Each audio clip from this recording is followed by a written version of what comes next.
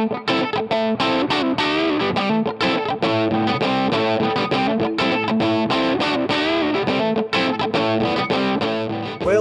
in a week where a wee robot landed on Mars and sent live footage back to Earth, I couldn't help but think with a name like Perseverance, it's just a metal wee Hibs bastard.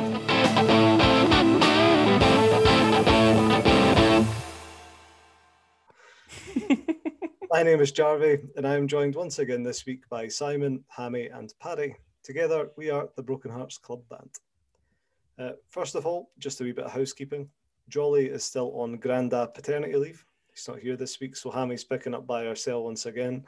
And Cameron is still doing his best to convince the English FA to get Hearts into League Two. So, no further updates from the boys. I'm sure we'll hear from them soon.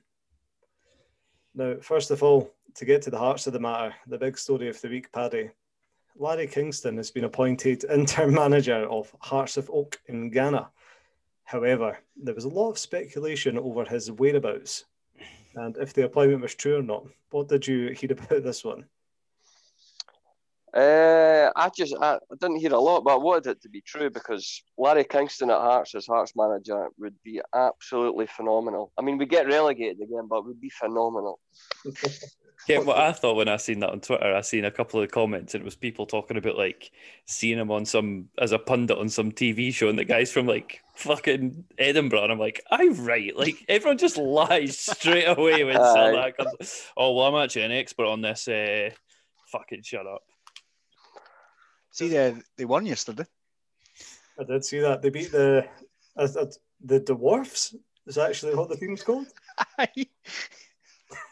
Not the Dwarfs. What are they called? No, they're called Busua Dwarfs. Right. 3-2. I did see that. But I read a news article, some Ghanaian football website, shows how busy I was on a Sunday afternoon. And there was no mention of Kingston, so I'm still none the wiser if it's actually true or not. Is he not meant to have been spotted in about 30 other countries? 30 other countries and several shopping centres in Scotland.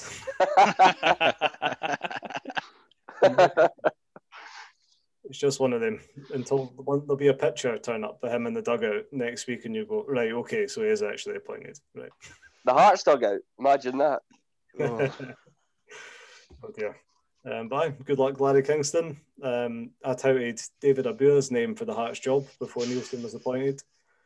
I'd be happy for anyone coming out of African football to take over the Hearts job. Just add a bit of flair. Anyone but Neilson.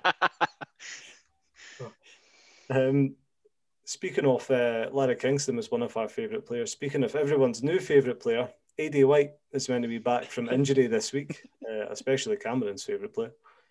Does Aidy White need to come straight in and replace GMS, Paddy, with this bad run of form now? In a word, yes. He needs to come in. He could come in and replace about 9 of that team at the moment.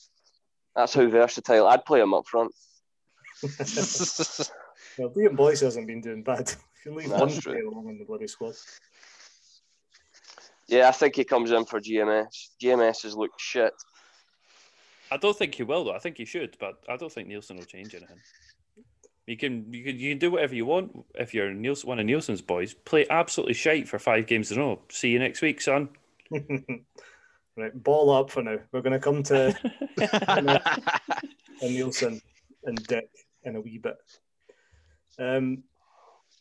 Robbie Neilson received a 2-match touchline ban since we recorded last week, just purely for his absolute cheek towards referees, serving his first game ban at the weekend there. An interesting question we had in was, do you think that Robbie Neilson's discipline is rubbing off on the players by any chance? I don't know. I hope not. But maybe. Only 1 yellow card at the weekend. It was Halliday. I reckon he's just his whole perception of how to play football is rubbing off on the team a bit too much. But again, we'll get to that, I'm sure. Nah, I don't know. If anything, I don't think we seem to have enough fight in us.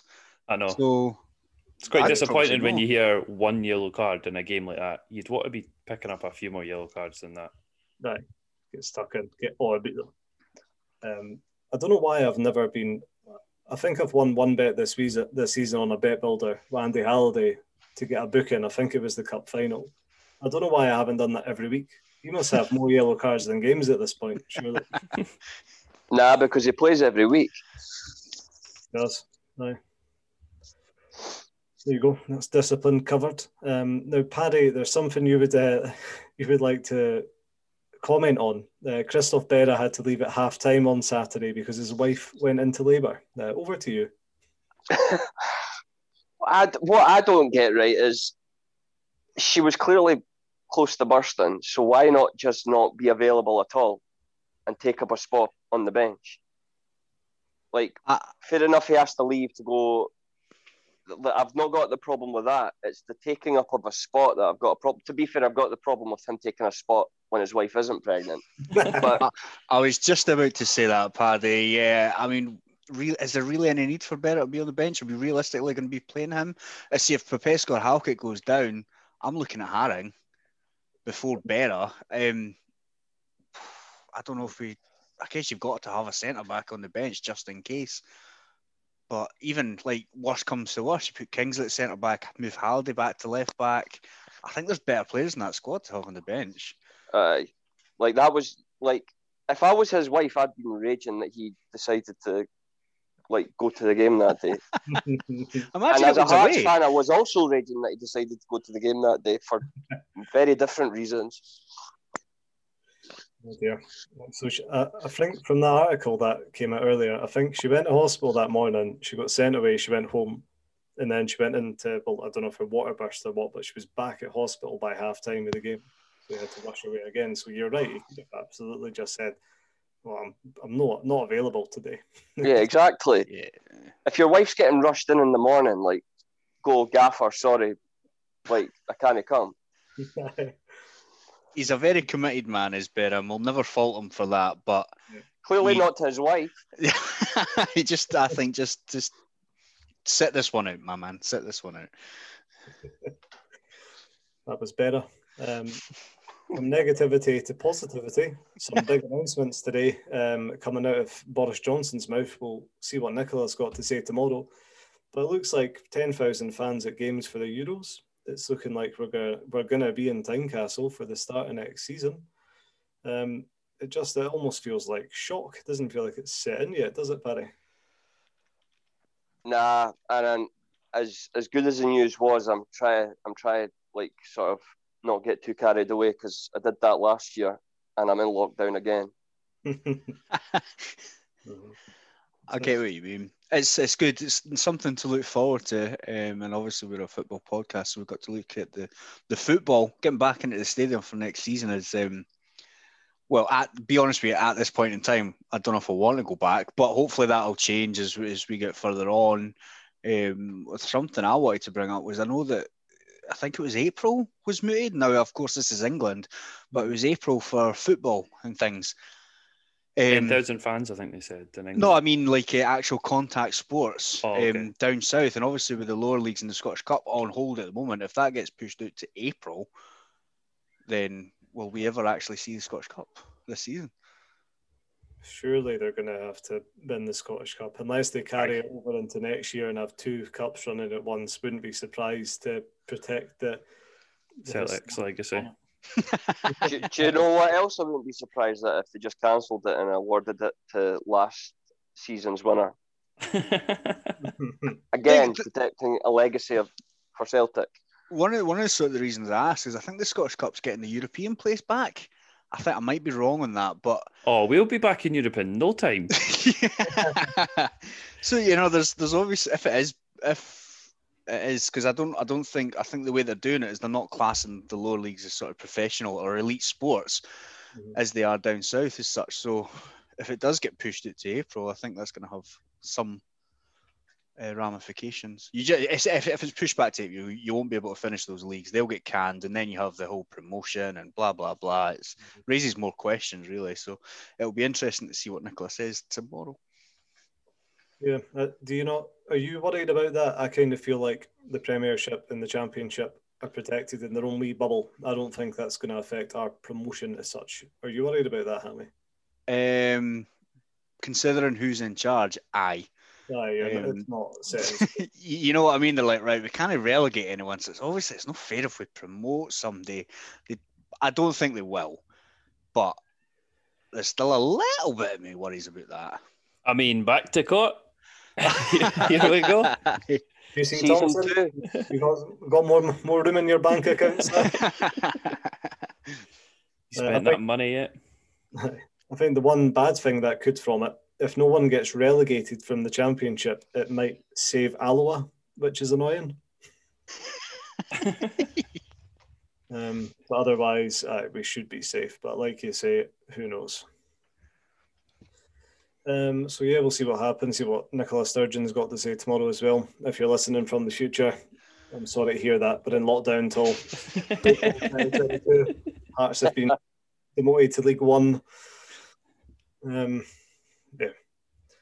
Just to wrap up some transfer news, apparently this right-back loan signing is still dragging its heels, in Robbie's words, with the parent club still to let it get over the line. We definitely need cover. Like if something happens to Michael Smith, even a knock, there's literally no one there. So surely Is there rumours who it is? I've heard absolutely nothing at all. Not a peep. I think it's a loan To sign from. We could get David Gray. David Gray, oh my. I would stop supporting Hearts. He is actually a Hearts fan, isn't he? Like famously a Hearts fan. Is he? I don't know. I've never heard that before. I mean, he's not going to come, but... No, he's definitely not going to come. I believe it's an English... All I know is it's an English team. Be a young right-back we've never heard of. He'll probably play about 20 minutes for the rest of the season. But and he'll be like a English fullback, so they'll be like pretty much just second wingers, and he'll come to Scotland and have to actually defend, and everyone will just think he's shit.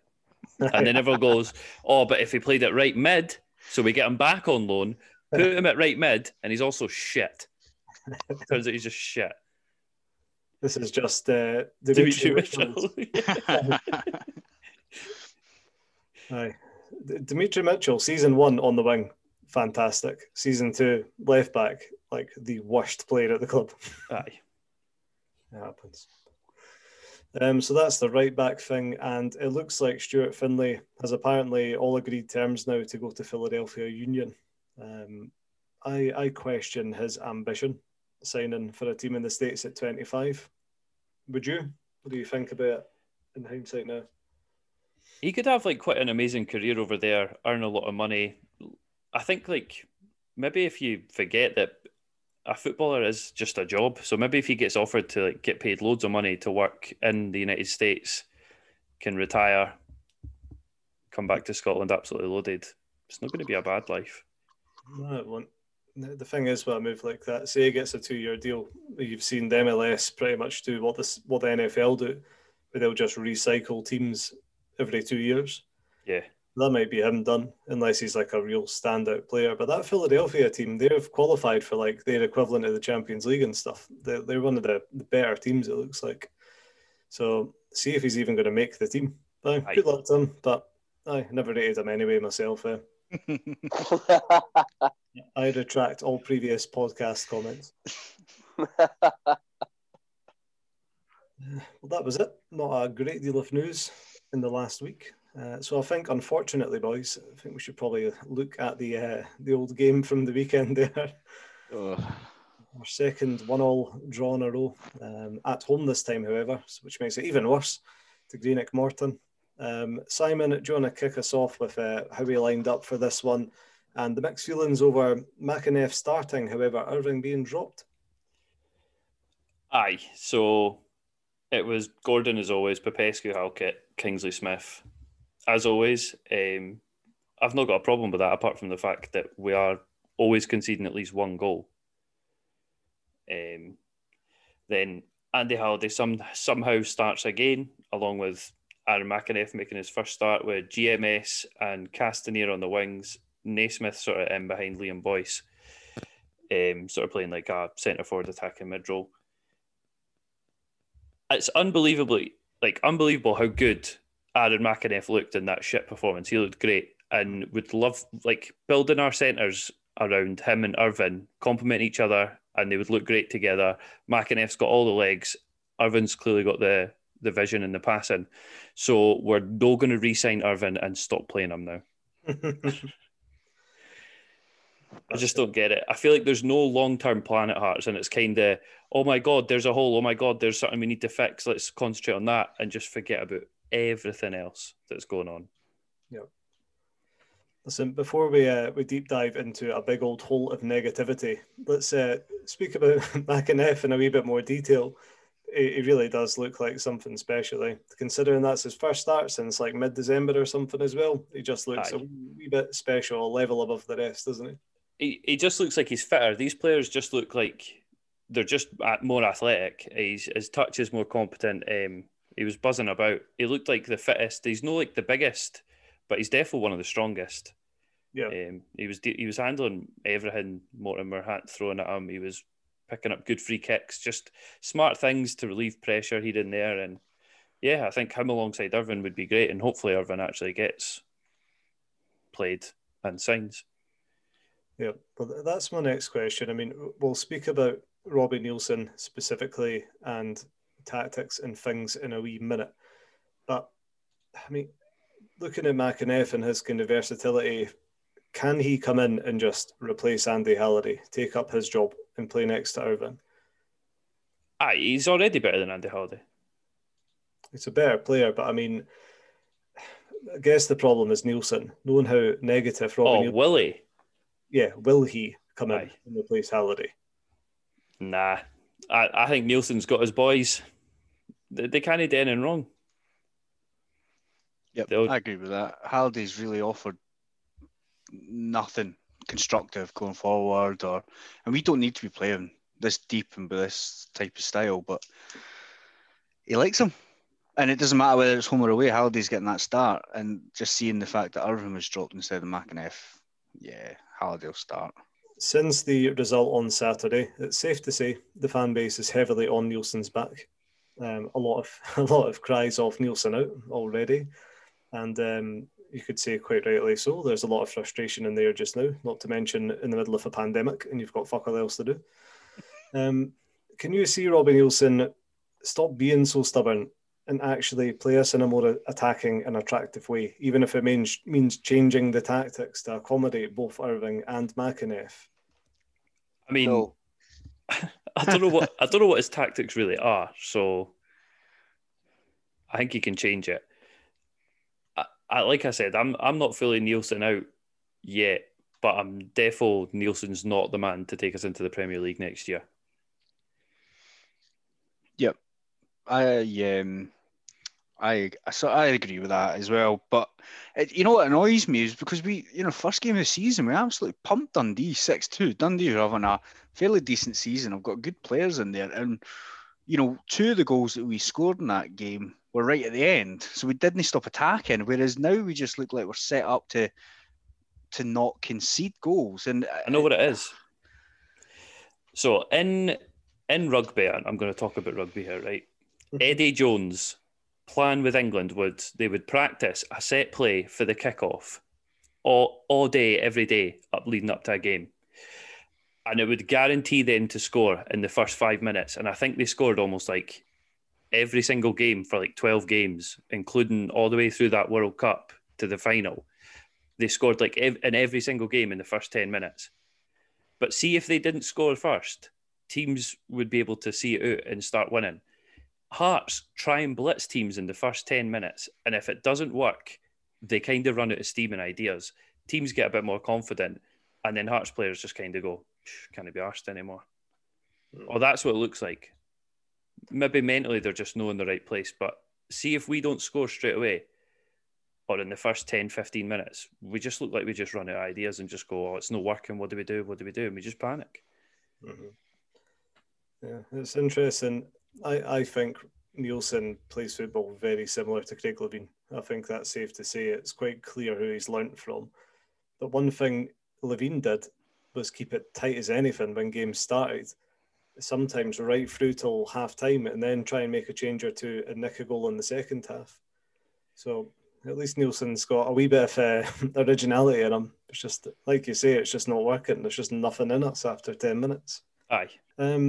there's a lot of debate and a lot of questions just now over tactics. I mean, considering the lack of creativity and clearly the need to be playing Irvine and McAneff so we've got some form of creation through the middle since it's clearly not coming from out wide. You got any thoughts on what kind of formation Nielsen could play to get them all in? I'm happy to go with a 4-4-2. It's simple. I mean, we pretty much play like a 4-4-2 hybrid with Naismith joining Boyce up front, but Naismith drops so deep, so we kind of isolate Boyce. So just get Nandwile and Boyce up front together. I think it's the only way because I think they're good enough to create their own chances. I know we've seen them, what was it? Not this last game, but the game before that when they played up front and they looked a bit like off each other's wavelength. But if those passes were connecting, that was like 4 or 5 chances and a half. Yeah. Here's my dream lineup for you, right? Had to think about this one. A 5-3-2. Right? No, I'm being serious. Nice sniggering, Simon. A 5-3-2. So you've got Kingsley and Smith, who they are our best wingers. It gives them wing back positioning, right? And you've got 3 Chuck Haring in there in the back between Popescu and Halkett. Got 3 in midfield. You can play Andy Halliday to do the dog's work, McAneff and Irvine ahead of him. So that's just a narrow 3. You've got Kingsley and Smith out wide doing all the running, and they've got the legs for it. And you've got big armband and Liam Boyce up front. I mean, it does sound good, but like someone said last week, I don't know who it was, but it would just be a deep 5, a deep 3 in front of them, and then Boyce dropping deep to try and get the ball, and that Nandwile being isolated. Aye, big long bangers up to 9. Aye, that's all it would be. I do think, I'd go with that as well because I think the teams are trying to catch us on the break, so they, trying to get these fullbacks or wingers just bombing forward would leave us isolated at times because we're sadly not blessed with quick centre backs. Popescu, Halkett, and Haring, who nobody knows what's actually going on with him. It would be rough, and I think the fullbacks would be told to cover too much so that you would just lose that width completely. Yeah, that's you could say that's the problem for the goal that we conceded on Saturday. We'll come on to that in a second. I'd go with a 2-8. Get that Guigan press back. We should be dominating football games. Bring me back on the win.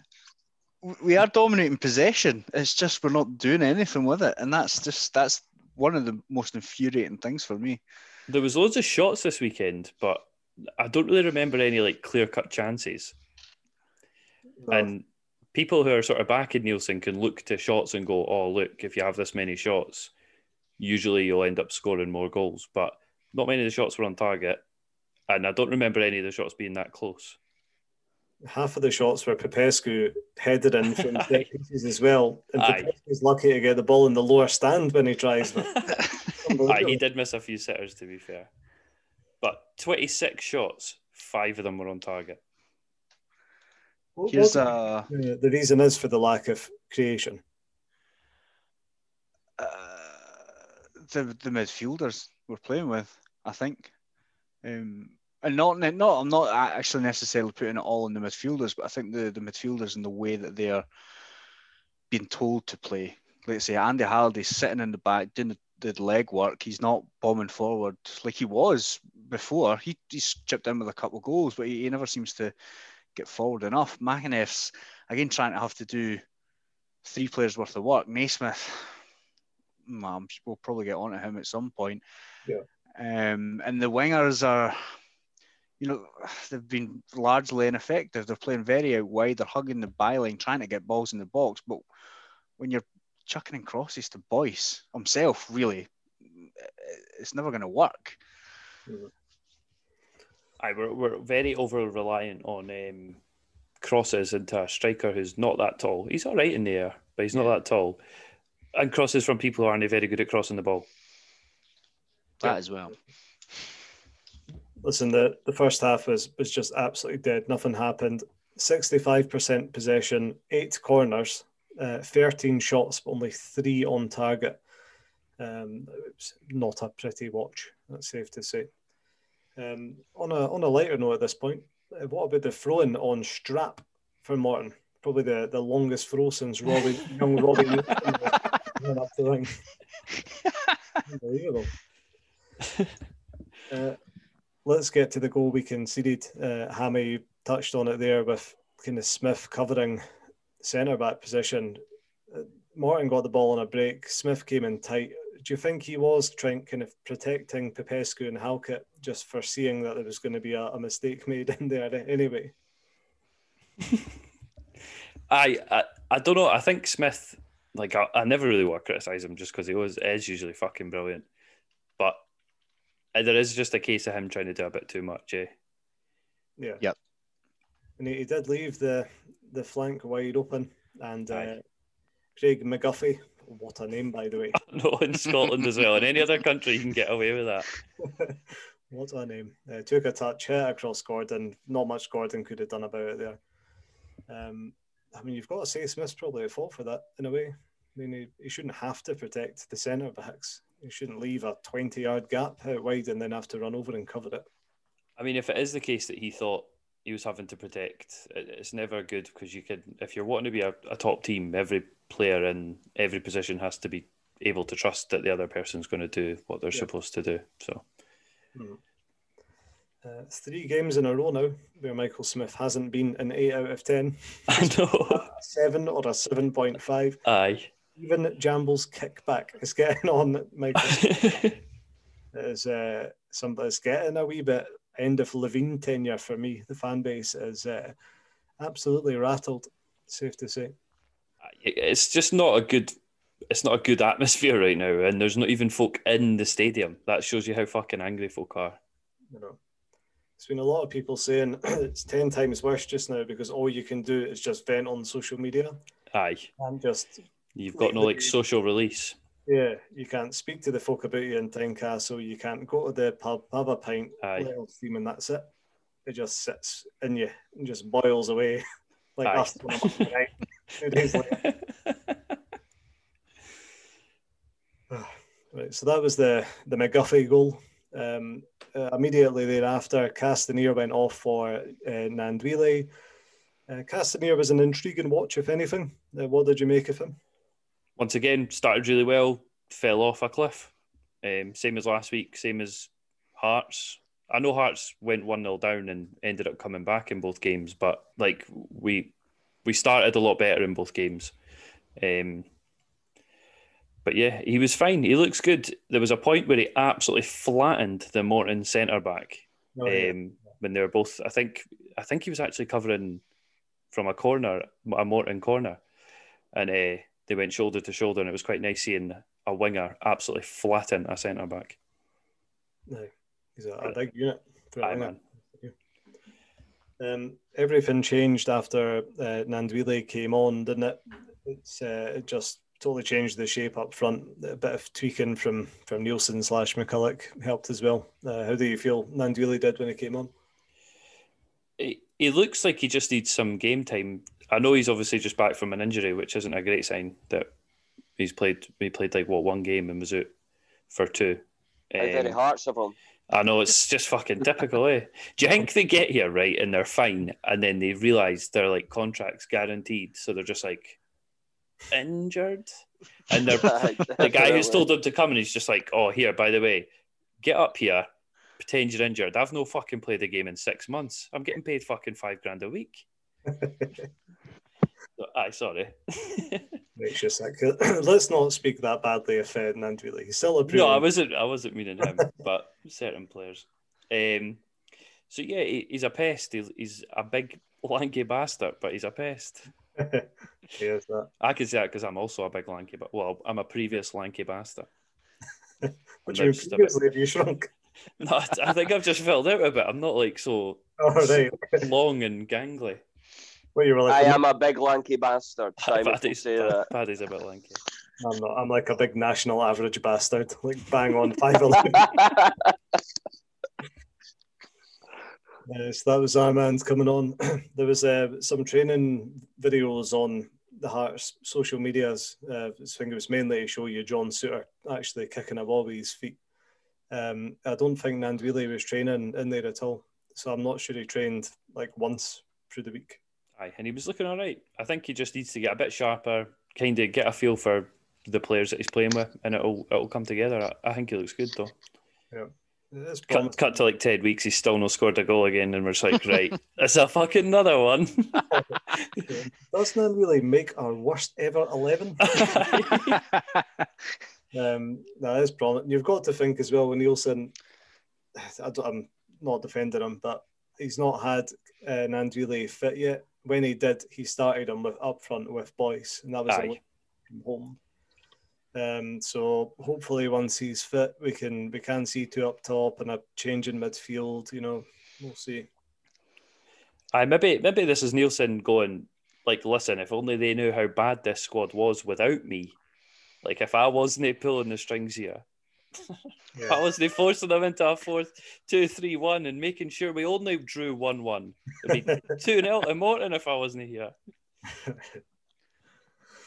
So that was Nandwili. It was another sub about 5 minutes later. Andy Halliday went off for Walker. Andy Halliday's got pelters, but it was actually one of his better performances as well. I think when you just see McInnes doing what Andy Halliday should be doing, like without fucking having any previous games with us, a couple of sub appearances, and sort of like just take control of the middle of the park like that, I just thought, well, just shows up Andy Halliday even more that he's not been able to do that. Exactly. He is a very old man, tender age of 29. Halliday. Only a year younger than us. So yeah, I mean, what do you think is going to happen with Halliday? Do you think he's going to move club in the summer, or could you see him getting another re-extension for a Premier League return? If Nielsen is in charge, probably a 5-year deal. Andy Halliday's there to do a job. I don't particularly think he's good at it, but Robin Nielsen clearly rates him, so he'll probably get an extension, I would think. Is he only here till the end of the season? Just a 1-year deal, I'm pretty sure, yeah. Yeah, he'll probably get kept on. Yeah, I could see him staying on as a backup. I mean, if he takes a wee wage cut and is happy to stay on as a backup, realistically, what's his move's going to be? Andy Halliday could end up at, St Mirren, Kilmarnock, Motherwell, or someone like that. Jarvie, this is Hearts. We do not give wage cuts to mediocre players. We give them pay rises. That's true. Premier League return, there's an extra 5%. You never know. But anyway, that was Andy Halliday. Put him in the bin. Jamie Walker came on. A wee glimmer of hope in our Saturday afternoon. He made a brilliant impact coming off the bench, didn't he? Is Jamie Walker now an impact sub? I mean, he's an old man. No, but seriously, did he not come off the bench last week? Yeah, you're thinking he came off the bench and scored 2 weeks ago. Yeah. At Tynecastle. I'm trying to remember. My head scrambled with fixtures. Last week he started against Queen of the South. He came on against Dunfermline. And scored against Dunfermline. With a lovely pirouette. Yep. Oh, yeah, Aye. So he started against there and didn't do anything. Aye, so just bring him on with how long left did he come on with? Like half an hour? 70 minutes or something? Aye, 20 minutes. Just bring him on, 20 minutes to go. He looks all right. Some players are just impact subs. That's fine. That's fine if that's his role now. Mm-hmm. Well, if he can chip away and get, 5 to 10 goals, 5 to 10 assists a season off the bench, you'd be absolutely cheesing with that. If he could get that starting, I'd be absolutely cheesing with that. Yeah. Especially in the Premier. Oh, aye. Died for Walker in that kind of form last year. Daniel Stendhal was very critical of Jamie Walker, dropping him, saying he had absolutely no work rate. Like he hated Walker. I mean, playing at 10 probably really suits him rather than out wide where he's expected to track back. He's kind of just in that the same thing that Stephen Naismith does. You just float about and do what you want and see what you can do. Really suits him, doesn't it? I mean, still Hearts playing against these teams. I want the number 10 leading the press sometimes. I want them to be pushing forward and pushing the centre backs into mistakes. So I just think at this level, every single one of our players need to be able to press. And like you said, I don't think Jamie Walker is the type of player to do it. So don't start him. Yeah, see this. I hadn't thought about that. The fact that he could just be an impact sub now until we just said that there, because everyone's saying Stephen Naismith should be dropped for Walker. We've just got no one else at the club. I think that's it. I think that is it. But play two up top, get rid of that problem. Yeah. Yep. Now, before we speak about Jamie Walker's goal and joining the 50 club, Stephen Naismith probably had his worst game in Maroon, would you say? I've been saying this. I don't think he's good enough anymore. I don't know what he does apart from shout at folk and occasionally try and make a good pass. He does make. He's got good movement, but the other boys are not really very good at finding him, and he's not got the speed and the sort of quickness that he used to. So it's less and less, and I don't know. I just like, but would I rather Jamie Walker start there? Probably not. The Stephen Naismith would hardly be an impact sub either. You know what I mean? He's only got one gear. That's it. That's the thing. He's got one sort of pace, and sometimes if you're playing, so maybe a couple of seasons ago when Stephen Naismith was our best player and he was scoring loads of goals and shouting at everyone, you might be thinking, "Oh, sound like he's the best here." So I can't really say like, "Oh, shut up," or that, because he's also walking the walk. Yeah. Whereas now, I think if he's screaming at some players who maybe weren't there when he was great, they're probably going, "You can hardly fucking talk." Do you know what I mean? Yeah. He was fantastic 2 years ago. It's he's just so off the pace. I do wonder with Naismith that he might be better in the Premier League when it turns more tactical and you're not just chasing your tail because the team you're playing is just hoofing it all over the place. I mean, I don't think the players will just be a bit better. I don't think the tactics change too much. They're obviously a bit more organised, but the players are just more physical and better. That's going to be weird looking, sort of a bit off the pace in the Championship. We certainly are. Another thing with Naismith, a good point, that Liam Boyce comes deep so often, it's almost like just an instinct for him to come deep for the ball, play 1-2s, try and get back in behind. And it's just exactly where Naismith plays when he's at 10. He just gets in the way. Aye. Not clicking there at all, is it, between the two of them? What we need to do then is, I know we can't really do this with our players, but if you're wanting to play them too and have them feel comfortable coming deep, or you need to push your centre backs right up to the halfway line so the pitch is actually smaller. So you're sort of playing with half a pitch. And then Naismith and Boyce coming deep isn't actually that far away for goal. So they're always able to make the run in behind, or at least one of them is still able to make the run in behind. Whereas when they're both coming deep, they're having to come all the way to the halfway line. Yep. Yeah. And then they're having to turn and run and try and get all the way back up the park. And McAneff made a run into the box, overlapping the striker, and he got a shot away. And I was buzzing a bit. That was in the opening minutes. I was absolutely buzzing because I've just not seen it in so long from anyone at Hearts. Yeah. No, you're right. Well, that sets up nicely to talk about the goal. But 10 minutes after Walker came on, they had a big acrobatic volley at goal. And then just minutes later, the ball broke to Nandwile down the wing, who delivered a nice wee dink into the box. Set up Jamie Walker for a glorious header to get his 50th goal for the club. At some innings, we spoke about this at length.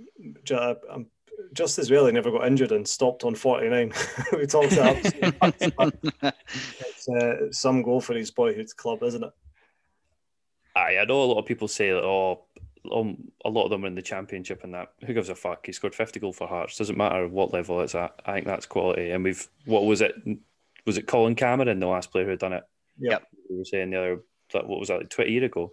27, I think it is. Jesus Christ. So he left in 2001, so it'd be 20 years ago. Oh. Aye, 20 years ago, aye. I've seen Colin Cameron play. I wouldn't have been 3-year-old when he left the club. Yeah, I think he's the 37th player to score 50 goals. Oh, Jamie Walker is? Yeah. Sound. But aye,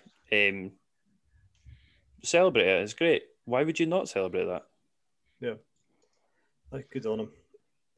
It'll be interesting to see how his remaining time at Hearts does develop. You know, if he is going to be an impact sub. I think he's still got plenty in him to take Naismith's role at playing as a 10. He's far too young to just be an impact sub. You know what I mean?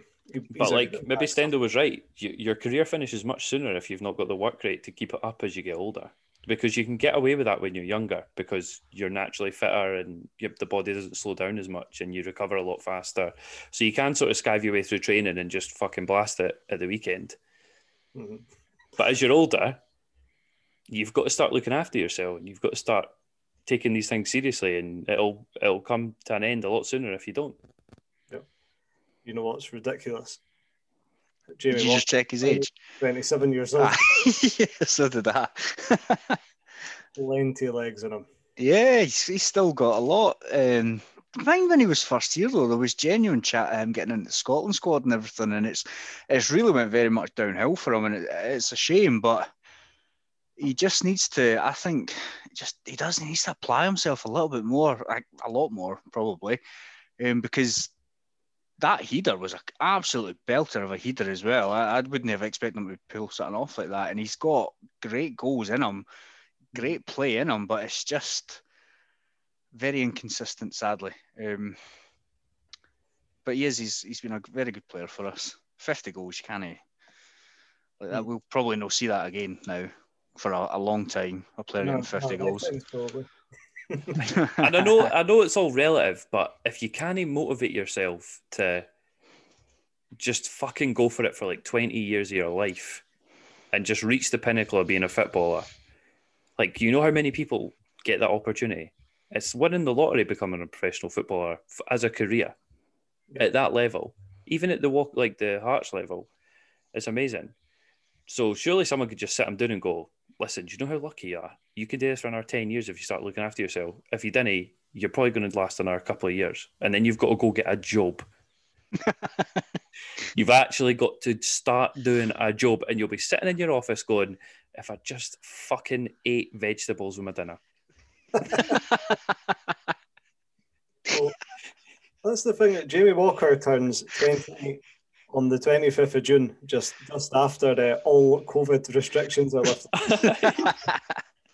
You could get 4 or 5 good years out of a fit Jamie Walker, but it just feels like by then he'll be even slower than Stephen Naismith. In all seriousness, you spoke about motivation. What do you think Jamie Walker does from here? He's played for Hearts. He's went down south, didn't quite work out. He's came back to Hearts. He's hit 50 goals. Do you think he's looking at the rest of his career going, I want to win trophies here, or do you think he's already winding it down? I mean, he's got it pretty good here. I don't mind if he wants to say and be a good impact sub, but where else could he go? What options does he have, though? I mean, he's all right for Hearts. St Mirren, Kilmarnock, Motherwell. And he'll be quality when he goes to him as well, eh? Or St Johnson, he's an absolute shoe-in at St Johnson. He has Kilmarnock written all over him. Do you think? Aye. Chris Buck's replacement, he'll go there and score like 20 goals a season. I think he should be aiming to get another move. He's 27. He could get another decent move if he applies himself, and maybe next season has a really good season, scores 10, 15 goals. Can you imagine? I think you could have one big move left in him, and that's your pension move. Even if it was to the States or something. Based on how his career has gone and what we've been saying this season, do any of you believe that's going to happen? Right now, no. No. You know what I'd like to see Jamie Walker do is go, you know what, I've got 5 years left here playing at a good level. He could be Hearts captain. He could still be playing for Hearts in 4 or 5 years' time. He could be the captain, and he could be pushing 70 goals, 80 goals for the club. I think that's more likely. if he applied himself. But I don't think we might be really Shannon. He might come in every single day, work his arse off, and just not be good enough anymore. And we're like, fucking lazy bastard. Just because he doesn't try it back doesn't mean he's lazy. It's just he just doesn't want to do it. Doesn't mean you're lazy. But I don't think it's just his. I think your training sets the tone for how you play at the weekend. Yeah, that's all I'll say. Daniel Stendel wasn't a dafty. Aye, he knew what he was doing. Loan Bear out. Definitely knew what he was doing. That's just in every Jamble subconscious that Daniel Stendel was a very good manager. Eh? Aye. Imagine how good we'd be if we get. I'm not going to start. Didn't make me go all the way back. We should have got Stephen Robinson in before Stendel. Well, that was Jamie Walker. Well done, Jamie. We look forward to seeing how your career develops. We'll do a buy or sell on it for like 2026. What else happened? That was the goal. On the 86th minute, GMS went off for Andy Irving. Let's speak about GMS a bit more, shall we? Did he do anything? A couple of crosses. He didn't. He tried to knock it past his man a couple of times. He didn't have the speed to get past him, which was a bit embarrassing. The defender seemed to be pretty comfortable playing him, which isn't a great sign because I just watched the game a couple of nights ago and I still don't know what his name is. So, yeah, it's not a great sign. The more and more it goes on, the more and more I'll be thinking, get Eddie White in the squad. Aye, get him in. Get the angriest winger in football on that part. Maybe some time out would help GMS. Maybe he's starting to feel the pressure now. It's a shame there's no reserve football just now because maybe playing at an even lesser opposition just to really get his confidence up there would do him some good. There's just no fallback just now at all for these boys on the fringes. And I would like to think, maybe he's not fully fit yet, maybe he's adjusting, but he pretty much played 90 minutes on Friday night. He come off in like the 85th minute or something like that. Yeah, those that are defending GMS are saying that he's still getting used to Scottish football, he's still getting fit. Like, surely not.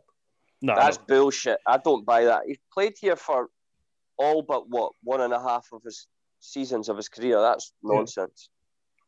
Aye, and he's been training for when did he come? Mid-January. Mm-hmm. So it's been over a month he's been training now. And I mean, if you're a professional athlete and you kind of get fit in a month, you need to look at your diet plan. Eat your vegetables. Aye.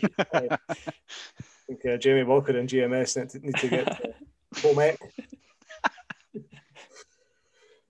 Aye, it's just there's something.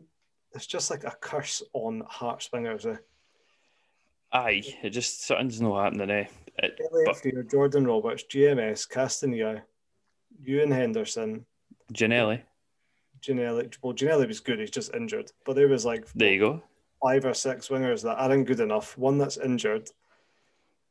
It's unbelievable. And Lewis Moore couldn't get a chance. Aye, and also that just speaks volume for our recruiting. I hope that's now changed. I do hope we're moving in the right. I'll give it a chance. I'll give it another couple of windows probably. Mm-hmm. But it just shows you how fucking bad the recruitment's been in the last 5 years. Yeah. I feel like I could have written up a really good cover letter and got a fucking job at Hearts. Yeah. In December, we laughed at people that said the priority should be signing a winger and that it should be a centre back. But see, in hindsight now, we genuinely can't play the ball wide. That's how bad GM is. I mean, both would be fine. No, I know. But see, in the summer, we need to have there needs to be a statement of intent. We need to sign a high-profile winger, somehow attract one to the club. We're going to have to go and sign someone. Just sign someone good. Just scout properly and fucking use your head. Every other team can seem to do it.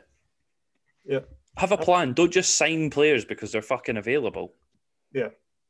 Go and sign someone good that can play on the wing and has done it in the Scottish Premier League. Go. This is our formation. This is what I require from this player in this position. Find me a player that does those things well. Mm-hmm. Not just Gary Mackay-Stevens is from Scotland. Aye. You know, we joked about, kind of half joked about it before. Go and get Jordan Jones. He's not going to break the bank, but there's a really fast winger who done an absolutely brilliant job at Kilmarnock. He's just on the fringes of the Rangers team. He loves a party. Not the best. Not the best at sticking to lockdown measures, but fuck, there's a player like crying out for someone with pace on the wing. Aye, and he's still what, mid-20s? 26? 26, yeah. Younger than Jamie Walker. I know.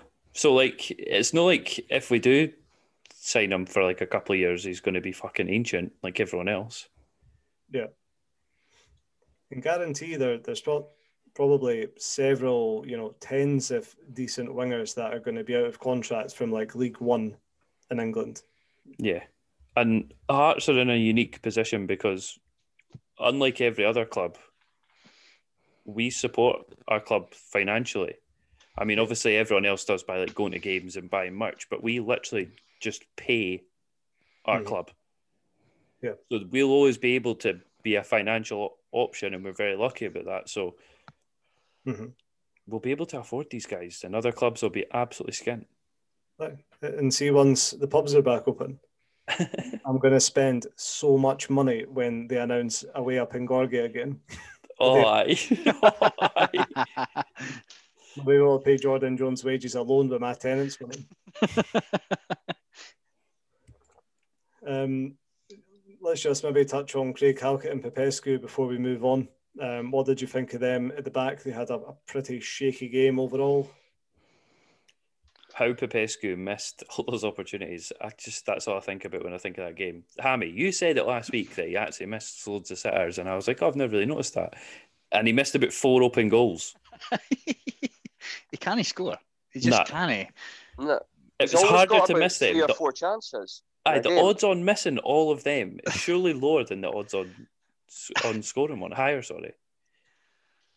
I know we joked at the start of the season that centre-back would be our top scorer, but we genuinely could have had a centre-back as our top scorer this season. We just need Halkett to be getting these chances. That's it. But the scary thing is, like I said with Popescu, like he's genuinely not just missing the goals, like he's missing the lower stand. Like he's, on Football Manager, you've got the attributes. It's like positioning's like a 19 out of 20, but his finishing is like a 1. Crazy. We've all been there when we miss a chance like that, and you're like, you look at your shoe and you're like, what the fuck is going on, man? And you don't do it again because you concentrate a bit more next time. And we're not professional footballers. Aye, and we once every 2 years. Like we've been saying for weeks, one thing I love about Popescu is he doesn't care. Like, see if he makes a big error, he's just like, oh well, let's move on. Like the focus on that. But then this is the issue that he's no fucking paying attention. Sometimes he needs to just put the ball in the back of the net. No, I think he's just hit his ceiling. Like you're seeing the best Popescu. It's just that's his level. Aye. Yeah. Very late on, there was a couple of actual chances. What was it? We almost got a winner with the ball rebounding it off Nandwile, the last kick of the game. Oh yeah. Oh yeah. Very close to being slid past the post. Still wouldn't have been happy. And Halkett went close to a header just before that as well. His one chance of the game. It gets to the point where you're like, well, good. I'm glad you didn't score because you don't deserve it, Hearts. Fuck you, Hearts. Boo. So yeah, that was the famous 1-1 draw at home to Greenock Morton. Game stats on that one: 66% possession, 26 shots on goal, but only 5 on target, which means we only had 2 shots on target in the second half after bringing on Walker, a second striker, pushing up. Terrible. That's shocking, isn't it? Terrible. I would say, looking at social media, that Robbie Neilson has lost the faith of about 75% of our fan base now. And when I say has lost the faith, I mean, there's hardly anyone that thinks Neilson's going to turn this around. We're going to get a top half finish next season. I've seen people saying that. Absolutely nuts. Yeah. I mean, how do you feel about Neilson now? What are you thinking now, going into next season, etc.? I don't think it'll make a difference if if we sack him now, I think the season result will be the same. I think we'll win the league and we'll be fine and we'll get promoted. I'm saying all this. I might revise this in the future, but right now, I do not think we can have him as a manager next season in the Premier League, or I think we'll be in the exact same position again. That's my concern. Paddy, what do you think? I was like maybe 2 or 3 weeks ago, like not even close to being on the get Nielsen out bandwagon, but we cannot have him as our manager in the top flight. Like it just cannot happen. And I do think the players do need to take some responsibility. I've seen people saying that, and I agree. Yeah, the players do need to take some responsibility. But these players have not been playing well for a couple of months now, and they are still getting picked. Yeah. And there are options. We can make changes. We do have youth players, and I don't think they'll be too out of their depth in this league. I think there's surely some players in there with the talent enough to at least come on and do a job. Mm-hmm. If you're working like that and you don't think your position's in danger, you've not got that fire up your arse to keep you moving. Yeah. And like you said, Nielsen changes the team a lot, but not major changes. He swaps out 1 or 2 players here and there. And I think that is part of it. So like the players are comfortable. They know that, if stuff doesn't go well, they'll maybe sit on the bench for the next game, but they'll get back in. And I just someone else will fuck up, and then I'll get another chance. The way that we play, and one of the things that I've seen on social media is highlighted is that the youngsters just aren't getting a chance, and it's true. And I sort of see this season as a bit of, a sort of dress rehearsal and see how he does. And I think he should have done that with a few players. And Robbie Nielsen's not convinced me this season at all that he's going to be able to do it in the big league. And I know people will say, "Oh, he finished third in his first season last time." That was last time, and we had I would argue, a much better team last time. And a lot of people keep saying, "Oh, we need 5 or 6 players," and I can't disagree with that. But I just feel like you see that every transfer window now as well. So there's obviously, whilst I'll blame Nielsen a lot for the way we play, the way that we go about our business further up the chain is needing changes as well, and hopefully Savage. That's a start. Hopefully with Savage, because we can't keep signing 5 or 6 duds every transfer window, and maybe having 1 good player out there. Because looking at our signings this season, Gordon, great. Ginnelly, for what he was here, great. But other than that, Kingsley, Kingsley, fair enough. But what we've signed, 10 players or something, probably. Well, at least. So but for Nielsen, I've unless it gets remarkably better in the next 10 games, it's like this is an audition and it's not going well. I feel like you touched on it there as well. This was a great opportunity to blood a lot of these young players and see what they are capable of, and to give them first team football. And maybe we'll do that when the league's wrapped up and guaranteed. But I know it was kind of forced last time we went down, but the fact that loads of these young players actually got playing time and were trusted to play. Look how many of them actually went on to have like good level careers. Brilliant careers from that. Aye. Some of them are doing better at the moment. I know that just off the top of my head, Scott Robinson and Scott Robinson was way before that though, wasn't he? Yeah, Robinson was he? Cam Patterson, Cal Pat. Billy King. Did you say Nicholson? Sorry. Yeah. Aye. So kind of had a good bit and then didn't. There were loads of boys. Jack Hamilton, what a career he's went on to have. Osman Soul also ended up at Dundee. He's playing really well now. Yes, he's some player. You're all calling it an audition. You really expect Dan Budge to do something in the summer? I think we could end up winning the league by a point, and he's still going to have the job next year. Aye, that's the problem, isn't it? It was a safe choice, and she'll see it like that. And I don't. If he wins the league, he's done the job he's there to do. So there's no justification for sacking him. I don't think on her part. We can see the football. We can see it's crap. But he'll have had the target to win the league. He'll win the league, and it's hard to then, like, realistically, if looking from the outside, he's just won the league and you've sacked him. It looks a bit weird. Yeah. Is it a hard decision in the summer? I thought we were getting handed the reins. Not just this podcast, but I don't know. We'll be on the board on behalf of this podcast, Paddy. So it's up to you. Oh, Nick. I mean, to be fair, in a way, I'm quite excited to see if he can turn it around. I'm quite excited to see what he and Savage can do. You've got to remember, Berra going out, he's on big wages. When Berra joined Hearts on this contract, that must have cost a few quid that he'll be on. That's going to be freed up, you'd hope anyway. He's not going to still be here next season. And a whole host of fringe players going out the door. There's going to be a big pot of money to go to the market with, plus more money for being back in the Prem. So let's see what they can build. Let's see. Plus, it's a lot of teams will be looking to ship players. Yep. Aye. Exciting times, potentially. Maybe some scary times. We had a whole bunch of questions from Instagram. We've covered most of them. There was one good one about your top 3 players to hold on to, 3 you'd offload. I don't think we've got enough time to go on to it just now. We'll speak about that one next week. But thank you. I think now, before we forget this Morton game ever happened, we'll go over to Hammy for out of context Jambos kickback and see what he's got to say for the week.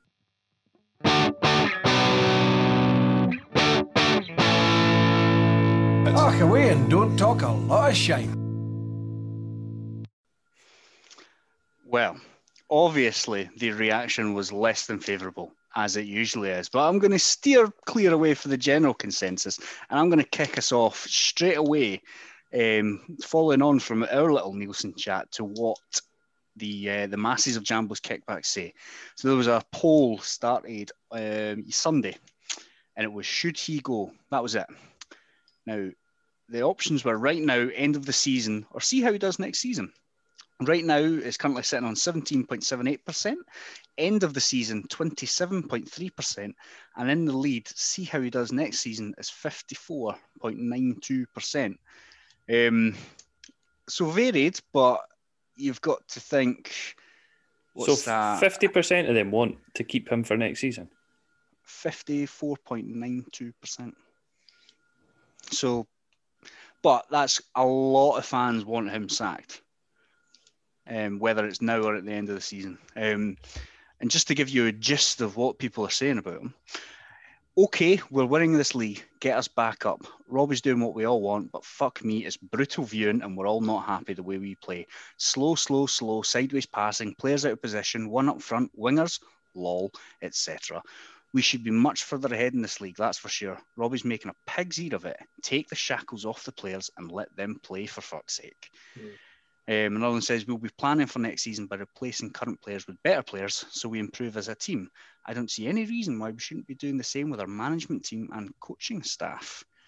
The top of the league argument is a little blunted when over half currently want him removed, with another saying, I love Robbie Neilson. He's a club legend and will always be held in high regard by me. I really want him to succeed as Hearts manager, but I'm struggling to see an improvement on the dross we've had to endure over the past few years. I don't know how that's his fault.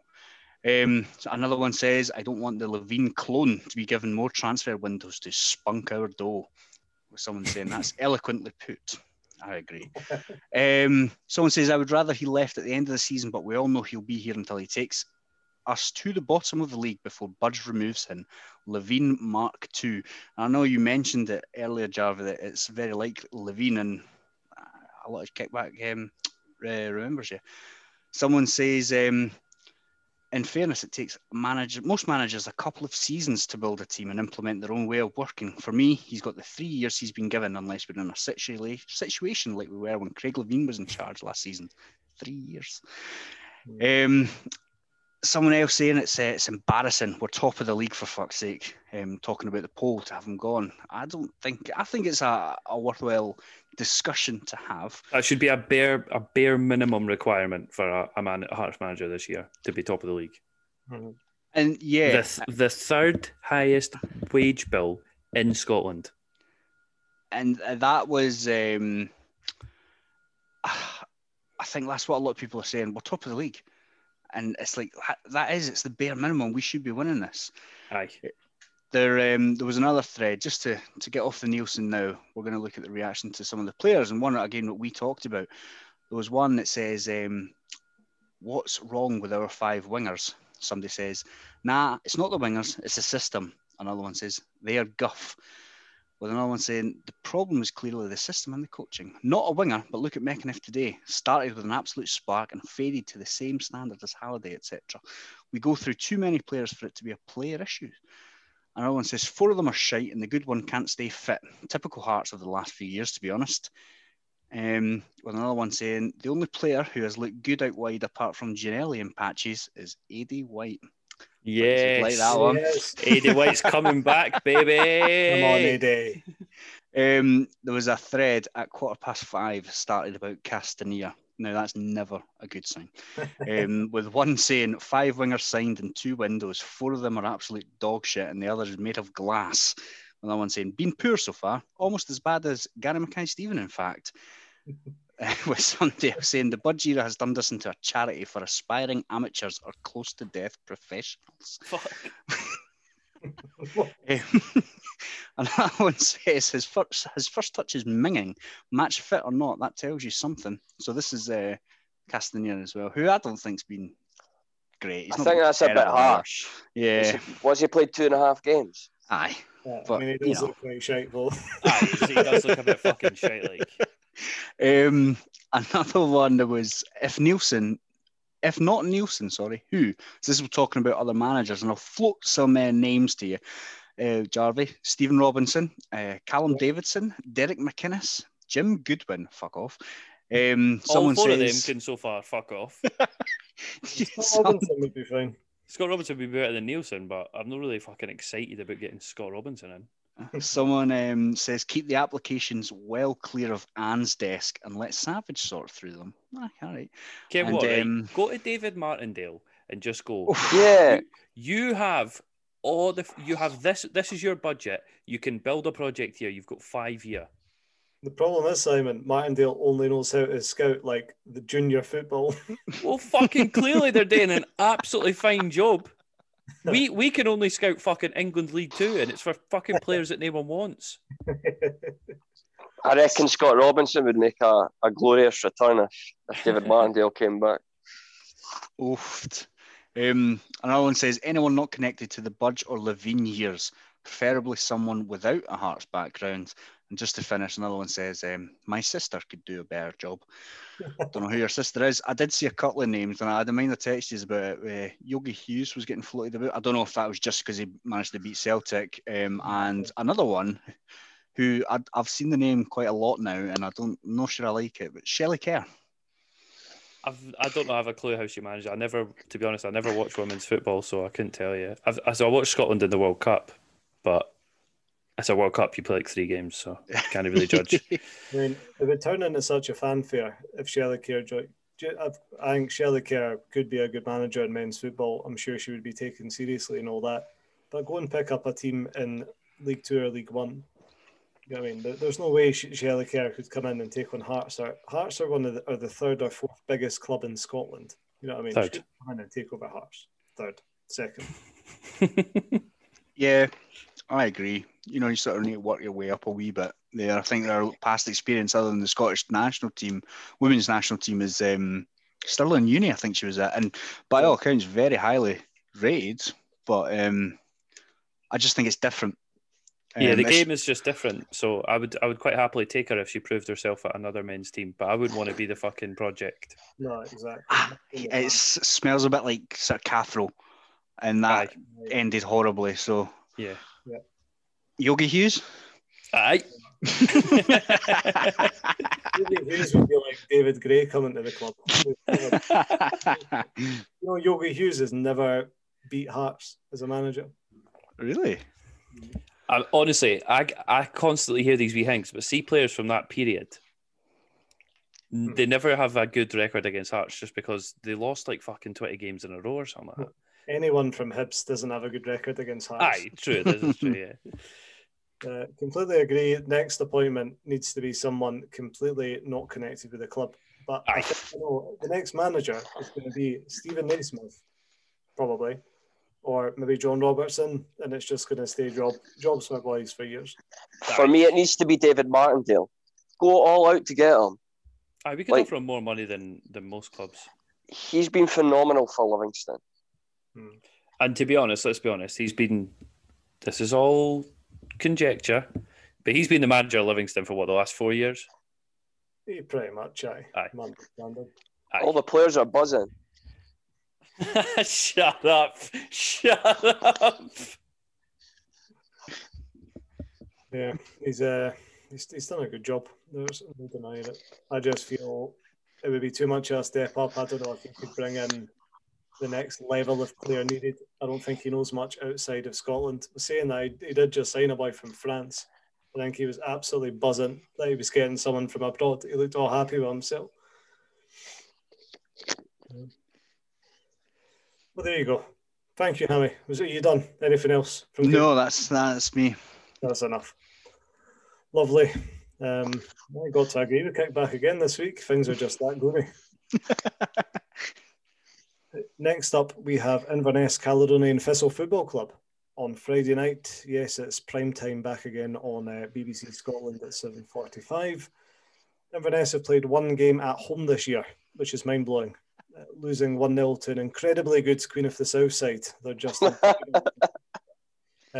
previous to that, however, they were unbeaten in 12, picking up 8 wins and 4 draws. However, you're going back like months, so I don't know how much you can study the form there. John Robertson's also missing this one on compassionate leave, which is a shame, as Hearts flock to the Highlands, breaking a record attendance this Friday. It would have been good to see you there, Robbo. Our away form's incredibly patchy. Let's not even talk about it. I feel I was going to ask you what kind of changes you'd like to see, but I feel like we've kind of covered all that, and we've also went on a wee bit too long here. So why don't we go over to you, Hammy, for buy or sell? Yep. I'll quickly give you a roundup of last week's. I had to very quickly rush through them, as I'm not going to lie, I forgot. Hopefully, when Cameron's back for England, we can get this over with. But Walker to get another goal v Morton was the first one. Guess what? He scored. The only person to buy that was young Paddy. Well done, Paddy. We all sold on that one. The next one was Hearts to match or better their goals from the first tie, which was 2. We all bought that. So that obviously none of us got points for that one. Oh my God, we were all laughing, being like, "Whoa, but we come back here and we were all fucking lost." We definitely said that we were going to pump them and we'd be all back on Robbie's side. We're sort of even worse now on Robbie's side. And then the last one was Hearts to have over 63.5% possession. Now, everyone bought that apart from Simon, who very graciously sold it at the last minute to make it nice. We had 66% possession. So that was good. Simon, 0 points. Jarvie, 1 point. Paddy, 2. And Hammy, 1. Paddy, you're bringing up the scores. You're getting in there.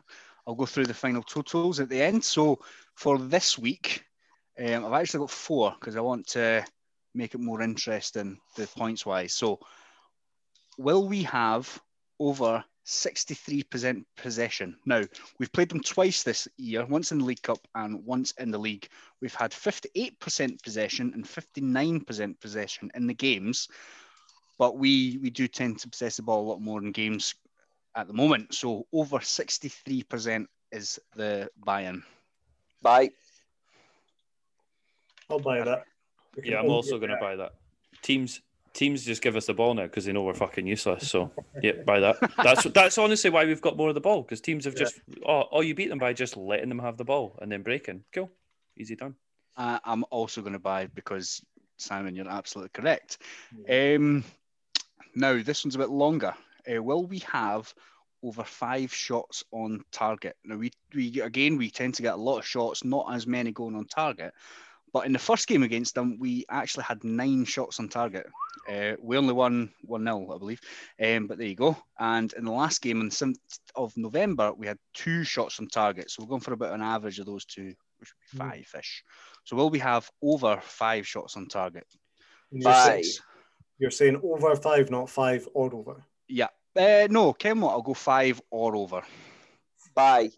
5 for me, aye. Yeah, I'll also buy that. Fancy 5. I am going to sell it.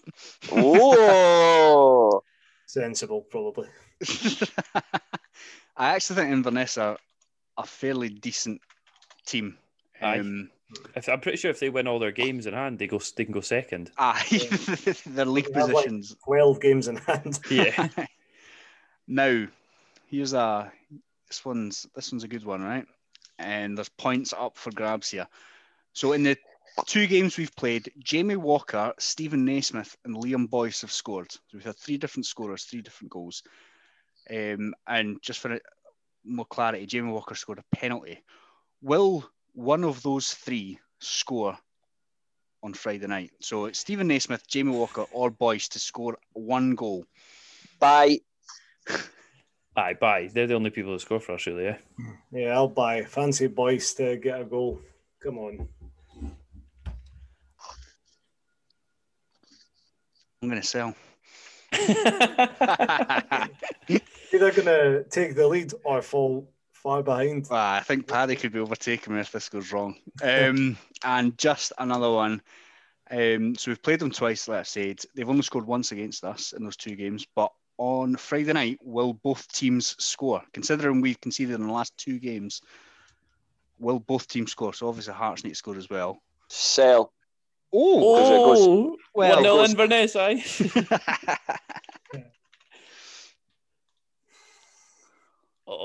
Both teams to score. Yeah, I'll buy that. Yeah, fuck it. It's a win-win for me. Oh no, I could lose. It could be 0-0. I don't know. I really don't know. I'm going to sell. Yeah. Selling? I need those clean sheets. Just for clarification, you both think Inverness are not going to score? Yes. Right. Yes, Okay. It's not that you don't think Hearts are not going to score.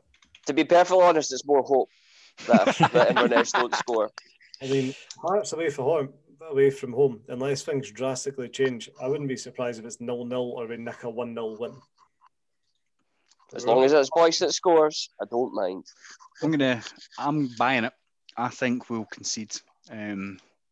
But I still think we'll score as well. I think we'll actually win it again, like Jarvis like said. I think we'll nick a 2-1 mice. But I don't know, somebody's going to punish us with a defence at the moment. And Inverness, let's say, they're a decent team. So it'll be interesting. I think it could be a good game. I've said that before and it was shite. So hopefully this one is a good one. So just looking at the running totals quickly, it's still very, very tight. Simon, you're on 26. Jarvie in the lead with 28. Paddy, you're now on 21. Not far off. I'm on 27. And I didn't get Cameron's ones last week, so I just gave him 1 point to be nice. He's on 22. So, Paddy, you're now only a point off Cameron. Oh, well done, Paddy. Bringing up to the rear. Watch me get 4 this week. Back in the title race. So, Paddy, 3 buys, 1 sell. So, Simon, you're the only one that bought everything. We have all picked different, so there's points on offer. Gonna be movement. Exciting. Just on the Inverness game before we finish up, say we draw or get beat on Friday night, how much pressure is then on Nielsen, if any? None, because it's Budge that's that would put pressure on her, and she's not going to. I agree. For the fans, loads, but for the board and the higher aboves, none. Yeah, it's hard to argue with that. I think I was having a quick look at the teams below us, their fixtures and things, and because they've got games in hand, it makes it a little bit odd. But Dunfermline win, we lose, it's 8 points, and Wraith have got 2 games in hand on us, but they're playing Dunfermline, so it all gets a bit messy. Dundee are 3 games behind us because everything's wild at the moment. But I think the leads could get cut down a little bit more. Thankfully, the other teams are just dropping points left, right, and centre though. So, and I think if it does get cut down more, I think Nielsen might start panicking. But yeah, it'll just be for the fans he's getting pressured from, and they're not there to boo him, so it's weird. So just a bit shit and sleepy, eh? Aye. Not long now, Robbie. Again. A couple of months to improve it. Imagine the first game back at Tynecastle, start of the season, and we get beat like 2-0 off Kilmarnock, and it's just boo. And we scrape through. We scrape through the championship. Oh, that would just be such an anticlimax. I hope it's Hibs because we're guaranteed a win. At Easter Road, though, not at Tynecastle. Aye, it has to be Easter Road. Well, that's all we've got time for today. Many thanks, Simon, Cameron, and Hammy. Sorry, Paddy, I missed you out. And Paddy for your time again this week. And a special thanks to Padman Productions for its copious amounts of editing time as ever. If you aren't following us on social media already, you can do so on Twitter and Instagram at hearts_podcast. And if you'd like to send us an email for some reason, it's heartspodcast@gmail.com. Don't forget to like and subscribe, even leave a nice wee review and spread the good word around Gorgie. So until next time, keep washing your hands for the Hearts, only for a couple more months. But keep washing your hands, and we'll see you again.